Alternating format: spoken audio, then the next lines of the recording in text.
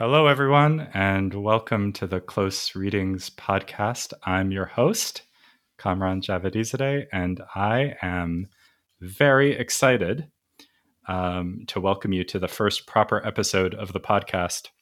My guest today is Brian Glavey, and when I first thought of this podcast, Brian was one of the first people I thought of having onto it. And I hope the reasons for why that might be will emerge and seem obvious to people who are listening. Part of the reason has to do with the argument that Brian makes in an article that he's written about the poem that we'll be talking about today, which is Frank O'Hara's great poem, Having a Coke with You. For people who want to look at the poem as we talk about it, there is a link provided to you in the episode notes with whatever podcast app you're using, or if you have subscribed to the newsletter that I've started to go along with the podcast, you should be able to find a link to the poem there. And of course, you can just Google it, Having a Coke with You. You'll find the poem quite easily, and you might want to be glancing at it as we talk. But let me say a word about Brian before we get started. Brian Glavey is an associate professor of English at the University of South Carolina. He's the author of The Wallflower Avant-Garde, which came out from Oxford University Press in 2016. And he's currently at work on a book about the poetics of oversharing, which is a delicious and fantastic topic. And I'm happy to say I've gotten to read little bits of that book as Brian's been working on them. And the world needs to get ready for this brilliance. Brian's articles have appeared in such journals as PMLA, New Literary History, Criticism, American Literature, Modernism, Modernity.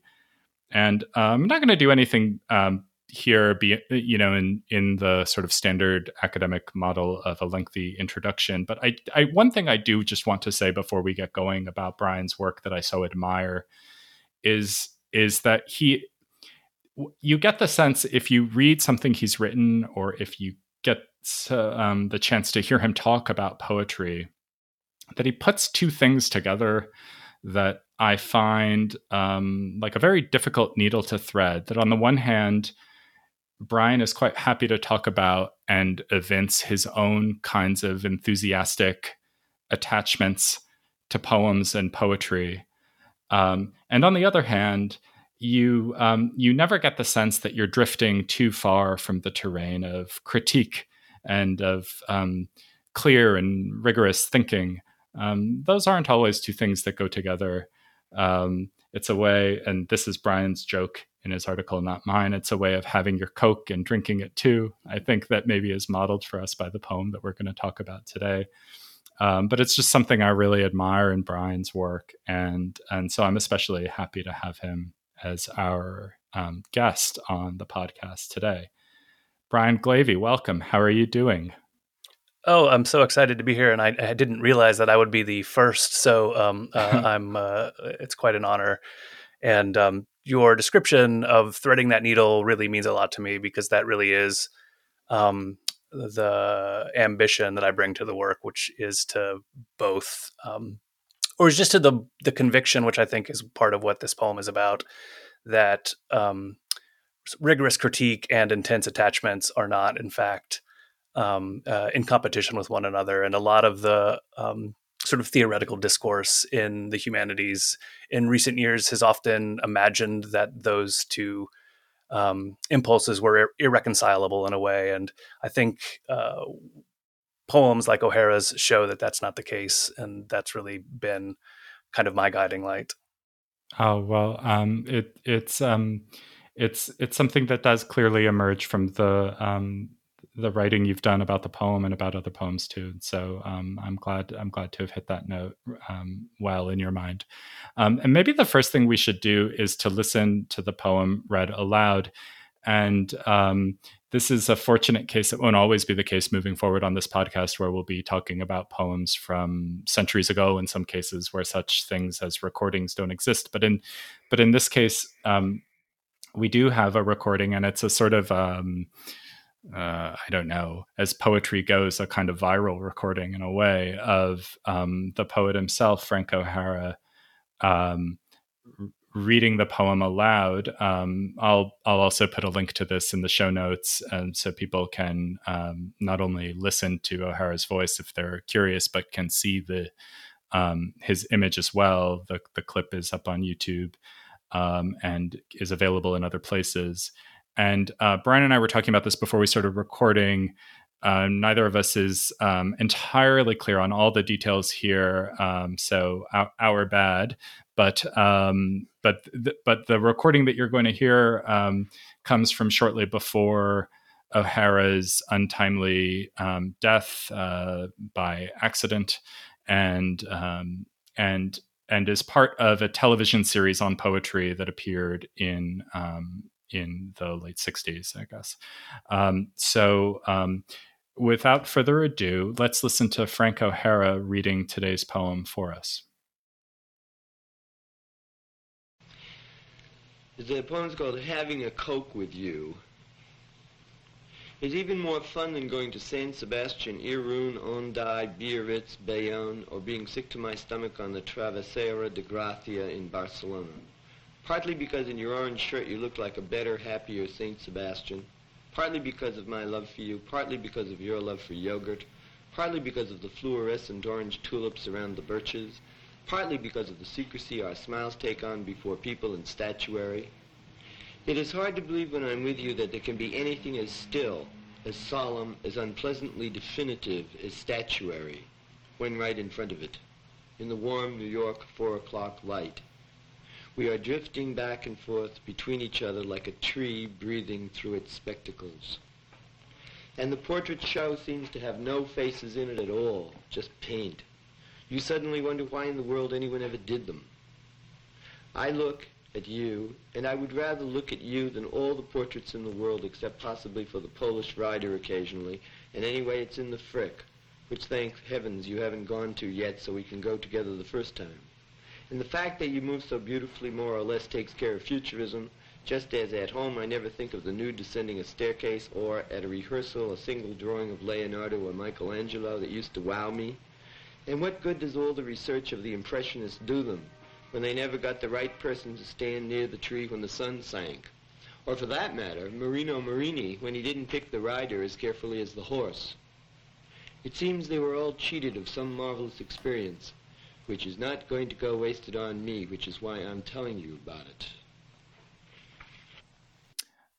Brian, I just love that recording, and I'd be very curious to know, just to invite you to say a word or two about what you think about when you listen to O'Hara read the poem. What are you noticing in his voice or in his way of reading, or even given the fact that you've seen the visuals as well, about the visual impression he gives when reading the poem? Yeah, as you said, we're so fortunate to have this recording, and I show it to my students quite frequently, and I think they're often taken with it for lots of different reasons. This is something I literally had never noticed before just now, but I think only listening to the audio and not seeing the visuals, I don't think I'd ever heard the car horns that you can hear in the background, which is such a, I don't know, moving little detail that sort of connects this reading to a specific moment in time, and to New York City, and to all the things that O'Hara is beloved for celebrating. But you can sort of see, on the one hand, the casualness of his reading in a way. He's not declaiming this poem. He's not really performing it exactly. I sort of was thinking about talking about this poem and imagining how I would read it. And it's sort of a struggle because I feel like I'm tempted to perform it a little bit more dramatically than he actually does in this particular reading, which is an interesting thing, right? It's a poem that's so much about enthusiasm, and it's not that it's an unenthusiastic reading, but it's not. It's sort of not a poem that is as jazzed up as he reads it, as you might anticipate that it would be. And I think that that's sort of an interesting thing, both about this poem and about O'Hara's persona.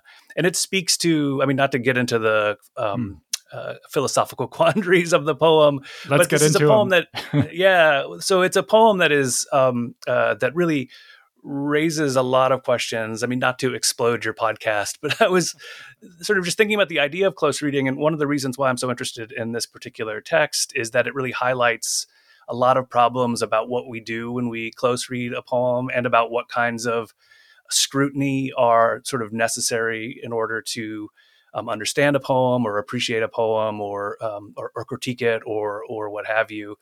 And what's remarkable about this poem is that it's a love poem.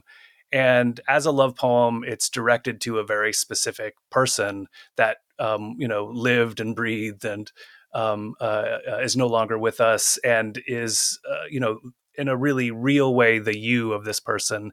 It was a young dancer named Vincent Warren who O'Hara had met the previous year and fallen deeply in love with. And as a love poem, it's a certain kind of linguistic act, uh, but it's also a text that's written for an audience. And trying to figure out how we relate to this poem that is, that is on the one hand directed to someone other than us, but also is clearly directed to us as well, is one of the just the sort of theoretical questions that this poem forces you to consider. So just to go back to the reading, right? My sense is that he's not reading this poem in the way that he would if he were speaking directly to Vincent Warren. He's reading this poem as if it were a text, as if it were a poem that he had written, that he's reading with other poems that he had written. And I think that's just really interesting that this is, a text that exists in different registers for different people. Yeah. Well, I have so many thoughts, but one of them is that I notice on listening to the recording this time that he, the way he, so this is one of those kinds of poems whose title is its first line, right? But he's sort of funny about how he frames it. He says, "Well, this is a poem called Having a Coke with You," and then starts reading as, which seems not, I agree with you, like the way he would present the poem to its primary recipient. It seems instead like he's sharing a poem with us, and is sort of foregrounding that fact about it.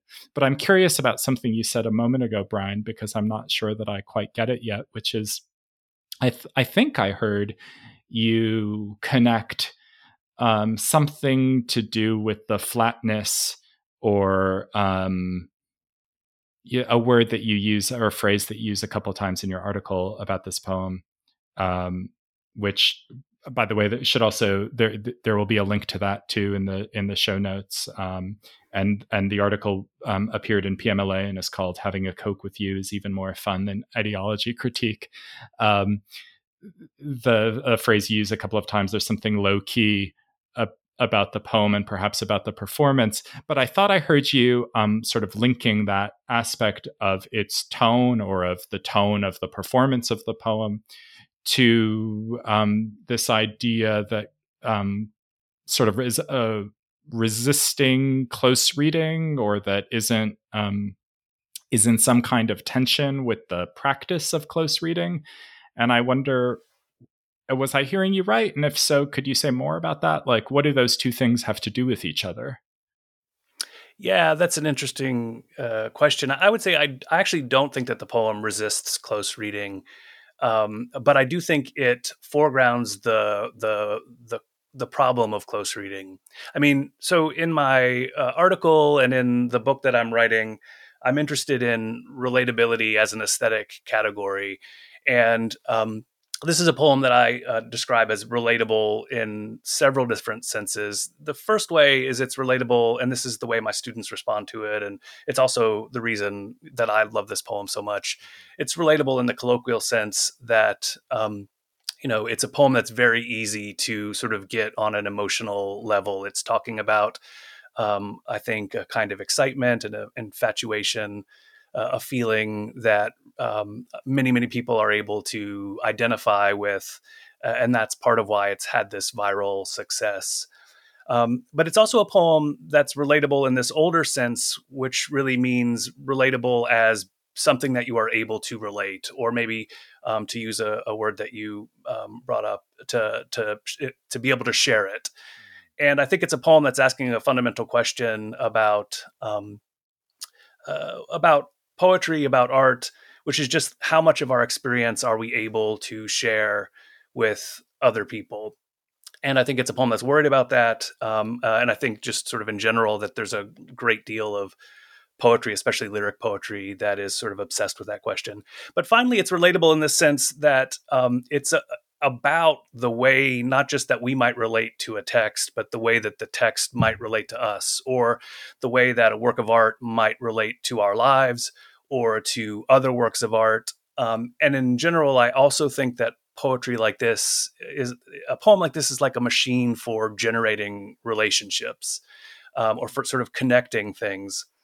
And it's, I think, that kind of complicated relationality that's one of the things that makes, I don't mean this in an ontological sense, and I'm not dogmatic about it, but I do think it's part of what's sort of special about literature, or maybe special about the way we pay attention to literature.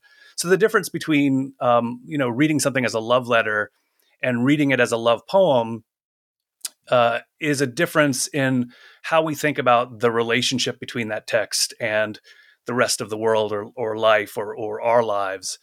And so when we think of it as a love poem and not just as a personal love letter that was for one person, the question is, or the issue is, that like everything about how that poem relates to anything else is sort of up for grabs. So it's like an open question how much the poem really is dependent upon that occasion in which it was written and in which it was originally read and distributed, etc. And that holds not just for not just for the fact that it was written for a specific person and there were specific details in this poem that ostensibly would mean something to Vincent Warren in a way that they don't mean to us, but it also resonates on a level that's a little bit maybe one step removed from that, which is that this is also a poem that's filled with lots of cultural references that are specific in some sense to O'Hara's life and his own kind of milieu. He worked at the Museum of Modern Art. This poem is really directly tied to the work that he was doing when he wrote it. And these are things that you could go look up. And the question, I think, is, do you have to look them up? Right? So does this poem, do you need to know who Marino Marini is in order to really have understood this poem? And I could absolutely see a case that would say, yes, absolutely, you need to really do your homework and try to reconstruct these references in order to really understand the meaning of this work. But on the other hand, I think that there's a compelling case that says that, in fact, that's not necessary. And so it's worthwhile to close read this poem in that sense and to pay very close attention to what the details of this poem are doing. But it's not self-evident that that's the only way to relate to the poem, or the best way to relate to it. And I think O'Hara is really, I think he's really interested in that.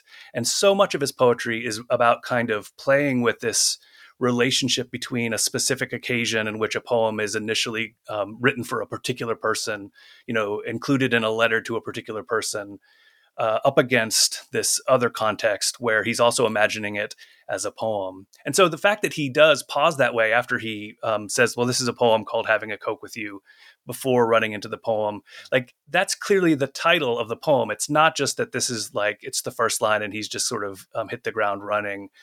He wrote many poems that he just titled poem, and there's nothing that says a poem needs to have a title. So this is not just an expression of love. It is a work of art, I think, in his mind. And as such, we have to ask all these questions about how the details work together, how it fits into his life, and then ultimately how it fits into our lives. And presumably, though, it seems important to your sense of the dynamic that you just described, that it is also a love letter, or rather that it does also have a you who's being addressed in the first sense, so that it's not. The poem would be different, in other words, or we would be missing something about it if we treated it as though it were a dramatic monologue or something, a poem invented, a kind of speaker inventing a situation in which he's addressing some beloved, and the kind of familiar way we're sometimes taught to read poems, in that sense, that in other words, our the claims the poem makes on us, or the way it relates to us, as you put it, has something to do with that other thing that it's doing, which is talking to Vincent, right? The first intended recipient of the poem. And I was struck, or I've always been struck in looking at the clip of O'Hara reading this poem too, how he looks up into the camera at the very end of it, as he reads the lines. It seems they were all cheated of some marvelous experience, which is not going to go wasted on me, which is why I'm telling you about it. And as he says that, he sort of looks square into the camera, it seems. And one feels addressed, by O'Hara in that moment as the sort of primary addressee in that moment. So do you feel like the you in that final line is the same as the you in the title? I mean, I could imagine one way of understanding what happens in this poem would be sort of for the transformation of the you from Vincent Warren to Vincent Warren and others looking on, or Vincent Warren and readers of this poem hundreds of years into the future. That sort of, it could be beginning in a really specific way and then getting sort of Whitman-esque at the end. Yeah, I don't know. At least I tend to feel that the you at the end of the poem is me, and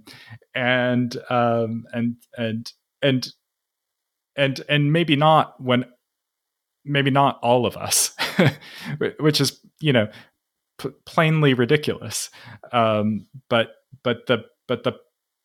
the excitement the poem makes me feel is the excitement of being addressed directly at its end, even though I don't quite at its beginning. I want to shift gears slightly, but it's a related question. Just that in your article on this poem, Brian, you talk about your classroom experience teaching O'Hara, where you had sort of one kind of ambition pedagogically in the classroom, and that you found that your students were more interested in something else. And I wonder if you wouldn't mind telling our listeners something about what teaching O'Hara has been like for you, and what surprises there have been for you in that experience, which I'm sure you've done many times. Yeah, the experience I describe in that article was an experience teaching a class that was called the Poetics of Oversharing a number of years ago, at a moment when I hadn't really figured out what I meant by that phrase. And what I was really interested in that class at that point was sort of thinking about whether confession was still the right way to think about the way that people talk about their experience. And certainly the way that they write poems about it.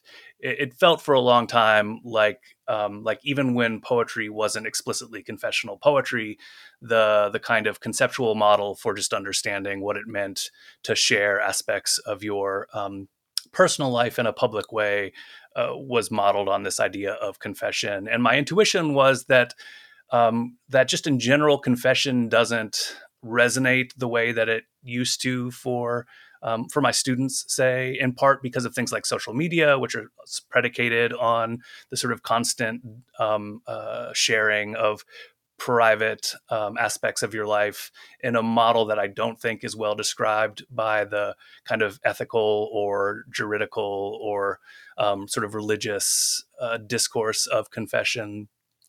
But still, for the most part, I was interested in confession and in confessional poetry, and sort of thinking about O'Hara in relationship to confession. And so I had picked out these poems that I wanted to talk about that really were linked to those kinds of issues. And on one day, a student sort of staged a mini coup, and instead of writing response papers on the poem I had assigned, so everyone in my class wrote a response on this poem, which I had not assigned, and which I had sort of no plans of talking about, despite the fact that I loved it dearly. Hmm. And I learned a lot of things from that shift. But one of the things I realized was that the Frank O'Hara that I had kind of, grown up studying was not the same O'Hara that my students were encountering. Um, the O'Hara that I had kind of learned to read and think about was a poet who was a charming but also difficult experimental poet, surrounded by Hmm. other charming but difficult experimental poets. And the version that my students really responded to was in some ways a much more straightforward, like love poet, a poet who wrote really gorgeous expressions of love and desire and happiness and heartbreak. And this shift had happened, and I hadn't really noticed, and I was sort of embarrassed to realize that this was the case. And I think there were lots of reasons why that shift had happened. But one of the things that it signaled was that version of O'Hara would have been unthinkable, I don't know, maybe just 20 years ago because of O'Hara's queerness. And again, for lots of complicated reasons, his homosexuality wasn't a bar to his being kind of taken up as a, universal kind of figure. And so I was just really interested in that transformation, in which a certain sensibility, which had at one point been marked as being specifically the kind of property of a specific gay male subculture in, mid 20th century, becomes appropriable in this way, and sort of what happens when that transformation occurs, what's lost, what's gained, etc. Right. I know you had the question as your students sort of testified to finding the poem so relatable. You had a kind of question about, well, what is it exactly that they're relating to? Given, and I want to talk more specifically about moments in the poem and sort of lines in the poem in this next part of our conversation. The poem begins with a kind of rapid list of place names, and then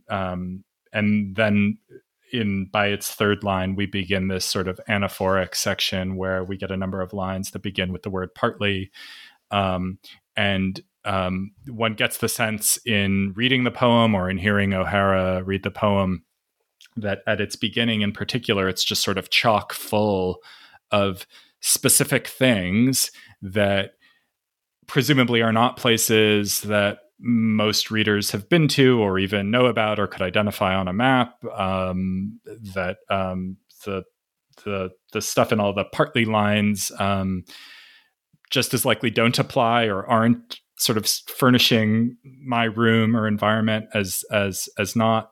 So apart from your students' own experience of all of that, I mean, I'm just curious to hear you, Brian, talk about what all of that specificity and the sort of way that it's rendered in the poem is doing in the opening lines of what I think you and I both agree is like a really hot love poem, right? Why all these places and names, and why all this? Why, what do you make of that sort of partly rhythm at the beginning? Could you say something about those things?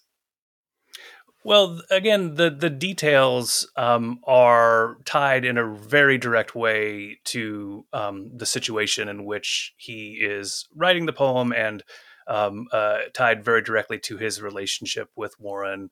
So, just to sort of take us maybe a brief detour through biography, O'Hara met Warren in, I think, August of 1959, and sort of immediately just fell rapturously in love with him. They had, I think, encountered one another a few times in the months running up to that, but this particular kind of intersection of their lives was one of those events that really just sort of changed everything for O'Hara.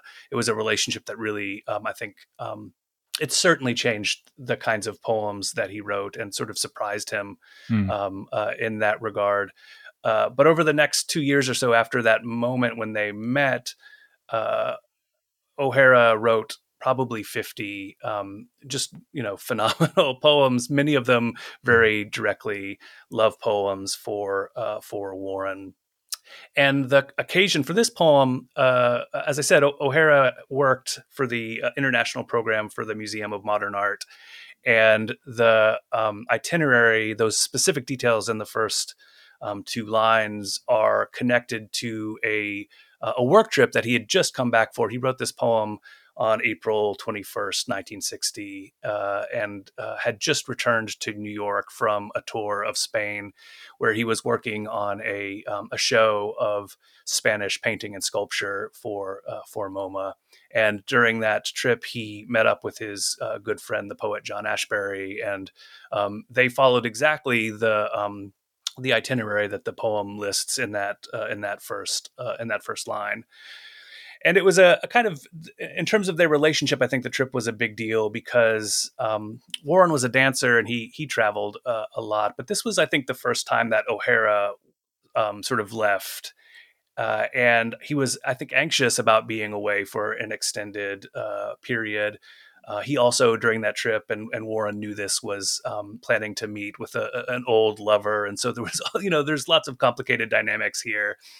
And so he returns and he writes this poem sort of immediately after getting back, I think, as a way of expressing to Warren just how much he had missed him. And again, the sort of details, there's nothing sort of overly contrived about this. Even the artists later in the poem are artists that he was working on at that moment, related to the work that he was doing, the curatorial work that he was doing. So it all really is rooted in a specific way to his life and to his relationship with Vincent. And as you say, I think part of what's interesting about the poem is the way it sort of begins with this sort of hyper specificity, which, if it continued in that register for a little bit longer, would quickly become, I think, alienating. But because of the way it sort of switches gears, even those details, rather than being bars to identification, I think somehow, I don't know, I think part of what the magic that this poem does is it sort of recalibrates your relationship to the specificity so that you don't see the specificity as something that keeps you out, but that invites you in, not because you attach to those particulars, but because you're able to see those particulars as being examples Right. related to the fact that you have your own particularity that you might be able to sort of catalog Right. in relationship to someone that you might be in love with. And those partlies are important there because, I mean, there's just something like brilliant about thinking about, I think this is a kind of example of the blazon, or Right. the like love poem tradition of How do sort I of love thee? Let breaking me count the down. ways. Yeah. And so in that ways, it's a very traditional gesture, but the kind of idea that the way that you would explain your enthusiasm about someone would be through this enumeration of details that in and of themselves don't necessarily signify that much, but when they're taken together, is just, I think, a brilliant insight about like what it feels like to be in love with someone, or maybe what it feels like to have a crush on someone, where there are all of these things that suddenly might be totally mundane in other contexts, but suddenly they seem imbued with a kind of like auratic magnificence because they remind you of this person or of time that you spent with that person. I think the line, partly because of my love for you, partly because of your love for yogurt, is just such a brilliant, like you could imagine sort of reading it out of context as indicating like there's something amiss with this relationship. like I love you. Like if you say I love you to someone and the response is I love yogurt, like that's Right. a red flag probably. Or if you were to But say it to doesn't. somebody, what do you love about me? And they said to you, I love you for your love of yogurt, maybe you'd feel funny about it. But I know what you mean. And that's maybe my favorite line in the poem too, but I'm not sure why. Tell me why, Brian. Why is that my favorite line? Well, I think the cultural history of yogurt remains to be like I was sort of wondering like who really eats yogurt in New York City at this particular Yeah, I moment. don't Like know. is him being a dancer like part of his love for yogurt. But I think it on a basic level it just feels right to me. It just feels true that what it is that you love about someone is often these insignificant details that when you feel that way about them feel so endearing and just make you happy and at a different moment in your relationship that you might have a completely different relationship to Right. that attachment to yogurt. Yeah. But it's the I don't know, I think there's this Walter Benjamin quote about sort of when you fall in love with a face, it's the kind of it's like the awkward imperfection on the face. That's the sort of site where your love attaches. Yeah. And I feel like there's just something about that. Yeah. This is just O'Hara kind of geeking out in a way Yeah. about this person that he is just so enamored with, and like every little detail about them just seems fun and great. Right. I mean, But also there's yeah, go ahead. and also I just think that there's like the poem is so intent on deflating the kind of seriousness of poetry in general, of kind of culture in general, but specifically of love poetry. I think that it's not really saying that there's a metaphysical kind of truth to be ascertained from this feeling he has. Instead, it's fun, and you can sort of lay out partly reasons that explain that fun. And part of the power of the poem, I think, is the sense that you could imagine he could just go on and on and on, right? That's part of the way that the anaphoric partly structure works, is that it's not that this is the complete recipe for, for explaining this love. These are just examples, and he could keep going on and on and on, listing other ones, which is again part of why it ends up being relatable, because other people like, oh yeah, like I could generate a catalog. Right. Like yeah. I mean, it occurs to me that, you have these, this series of lines, what is it? 1, 2, 3, 4 of them that all begin with the word partly. But that one line is the one time, isn't it? That there is a kind of second partly within the line, right? So it's somehow like this catalog of attributes that the beloved has suddenly reflect back onto the speaker in some way, or there's a kind of accretive glow that's created in that moment. Clearly something different. I mean, there's other kinds of stuff in the poem too, and I want to bend around to a consideration of the second half of the poem briefly before we run out of time here. And it seems to me, but I wonder what your impression is, that if there's a kind of turn in the poem, it comes somewhere around the line, you suddenly wonder why anyone in the world. Sorry, let me get it right. You suddenly wonder why in the world anyone ever did them.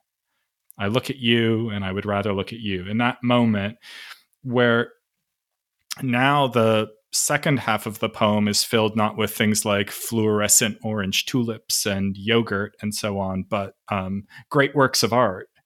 And so what do how do you see the relationship between the first half of the poem and if you agree with my division of it into halves in the first place, and the second half of the poem that has these other kinds of objects in it, and a new kind of attitude or relation towards those objects, maybe? Yeah, that's a. I think you're right. I mean, the other, like, I want to talk about the tree breathing through its Oh, right. spectacles Yeah, line yeah. too, which Say is maybe something about another that. kind of. Well, let me do the hinge that you're talking about first, because it just, I hadn't really noticed this before, but I feel like there's a way in which the logic of that second half is replicating the logic of the yogurt line too, where I think one way of reading that, the fact that there are two partleys in that one line, talking about love and yogurt. Um, is that there's this kind of, I think, vulnerability in sort of actually just coming out and saying my love for you in this poem that otherwise is like clearly animated by love, but is sort of taking a kind of indirect route to expressing it. And so I feel like there's a way in which you can imagine O'Hara writing this poem, just coming out and basically saying "I love you," and then in order to kind of keep the mood light and airy, like feeling the need to sort of insert a joke, which is still I think a true statement. So it's sort of And deflationary.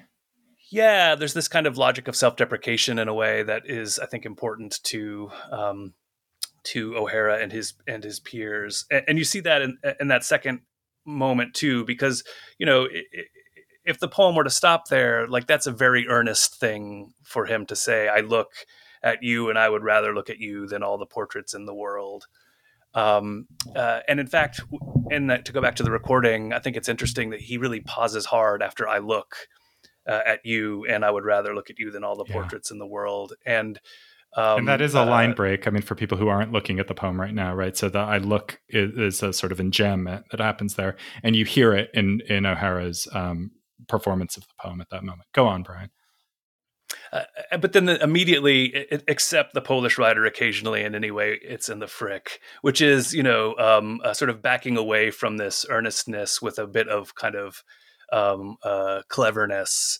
And then the rest of that section is, again, it's doing this magical thing of both being sort of ridiculously clever in its sort of deflation of these works of art, and yet also being really earnest at the same time. And that's a kind of tonal accomplishment that I think is difficult to achieve. But part of what's the part of what's significant about the fact that the details in this half are so kind of weighted with gravitas and cultural authority is the fact that, like, part of what makes this poem so moving is that I truly believe you would be hard pressed to find anyone in the world on April 21st, 1960, who cared more about the nude descending a staircase and Leonardo and Michelangelo. Like, O'Hara really had devoted his life to art, and to an extent that his poet friends were kind of sort of bitter that so much of his energy went in this direction. He's not really being flippant here. He's not somebody who sort of just doesn't really see the point in any of this stuff. It's more important to him than nearly anything. And so this sort of joking way that he positions all of these things as being in some ways deficient because they lack they lack the sort of beauty of this person that he's in love with. It's just I think an especially powerful thing that he's doing.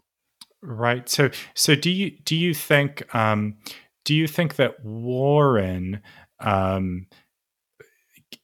sort of picks up or accrues some of the loving attention that from O'Hara would under ordinary circumstances be directed at the art? Is this a sort of a kind of a magician's trick, in other words, in which the one thing is kind of palmed and replaced by the other, so that there's this sort of way one looks at art, and perhaps in particular the way one looks at art if one is O'Hara, and by listing all of those works of art that, and then sort of doing so, at least for the terms of the poem, in a kind of dismissive or disenchanted way, that there's a way in which Warren sort of picks up the enchantment that one has normally invested in the work of art? Or is it a more subtle kind of psychological event going on at the end of the poem than that? Yeah, I wonder. I mean, my intuition is that really what this poem is about is O'Hara's refusal of the idea that works of art are enchanted in a way that's different than the way that yogurt is enchanted, or that the person that you're, in a relationship with might be enchanted. That, like, fundamentally, I think enthusiasm is enthusiasm, and attention is attention, and the reason why having the good fortune to be in love with someone is important to O'Hara is that that relationship makes you all the more attentive to all the things that you were already attentive to. So Right. even though he's sort of poking fun at futurism and impressionism, I think that his poetry, and not just his poems about Warren, also his poems about friends and other lovers too, Right. like, what it proves is that that our the love that we feel for other people, or the kind of intense intimacy we have with friends, um, uh, it amplifies sort of everything else about our lives in a way that is not like that doesn't take away from aesthetic experience. Hmm. It actually sort of adds just more value, and that was an idea that it wasn't unique, certainly, but it was at odds with the kind of dominant version Right. of modernism that kind of held sway in his circles. And I In think which what the work of art would sort of sort of had value only on its own terms somehow, and was existed in a realm that didn't have anything to do with the person looking, at the Jackson Pollock painting or whatever it was. It was like the painting was its own world and was valuable insofar as it was its own world. Yeah, exactly.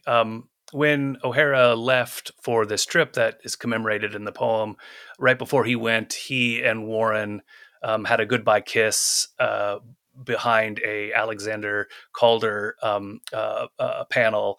And in one of the letters that he wrote during that time, uh, O'Hara mentions this kiss and says about the work of art, well, that's what it needed, a little history. And the idea is that, the experience of seeing the work of art and sharing it with someone else is not separate from the aesthetic experience in the way that you're describing, right? It's not about, it doesn't sort of detract from your seriousness if you are thinking about your boyfriend while you're looking at a painting. In fact, what makes aesthetic experience for O'Hara, and I think there's actually a long philosophical tradition of this, is the fact that aesthetic experience is shareable in its very nature. And that's something that he's really plugging into and exploring in a way that's both really fun, but also, I think, deeply philosophical in this poem. Well, you write, Brian, towards the end of your brilliant article, you write, these different forms of relatability all reflect a belief that we deepen our aesthetic experience when we talk about it. The key to not wasting a marvelous experience is to tell someone about it. The beautiful thing about paintings and statues, in other words, is the way they can be woven into social relationships. And I just think that's beautiful and perfectly put. And to be perfectly honest, is part of my sort of motivation for starting this silly podcast in the first place. And so I think that might just about be a good place to end. But before we do end today, Brian, I wonder if, for the benefit of our audience, having once heard O'Hara read the poem, we could end today by my asking you to read Having a Coke with You for us in your own voice. Absolutely. Having a Coke with you is even more fun than going to San Sebastian, Irun, Undai, Biarritz, Bayonne, or being sick to my stomach on the Travesera de Gracia in Barcelona. Partly because in your orange shirt you look like a better, happier Saint Sebastian. Partly because of my love for you, partly because of your love for yogurt, partly because of the fluorescent orange tulips around the birches, partly because of the secrecy our smiles take on before people and statuary. It is hard to believe when I'm with you that there can be anything as still, as solemn, as unpleasantly definitive as statuary, when right in front of it, in the warm New York 4 o'clock light, we are drifting back and forth between each other, like a tree breathing through its spectacles. And the portrait show seems to have no faces in it at all, just paint. You suddenly wonder why in the world anyone ever did them. I look at you, and I would rather look at you than all the portraits in the world, except possibly for the Polish writer occasionally. And anyway, it's in the Frick, which thank heavens you haven't gone to yet, so we can go together for the first time. And the fact that you move so beautifully more or less takes care of futurism. Just as at home, I never think of the nude descending a staircase, or at a rehearsal a single drawing of Leonardo or Michelangelo that used to wow me. And what good does all the research of the Impressionists do them when they never got the right person to stand near the tree when the sun sank? Or for that matter, Marino Marini, when he couldn't pick the rider as carefully as the horse. It seems they were all cheated of some marvelous experience, which is not going to go wasted on me, which is why I'm telling you about it. Brian Glavey, thank you very much for being the first guest on Close Readings.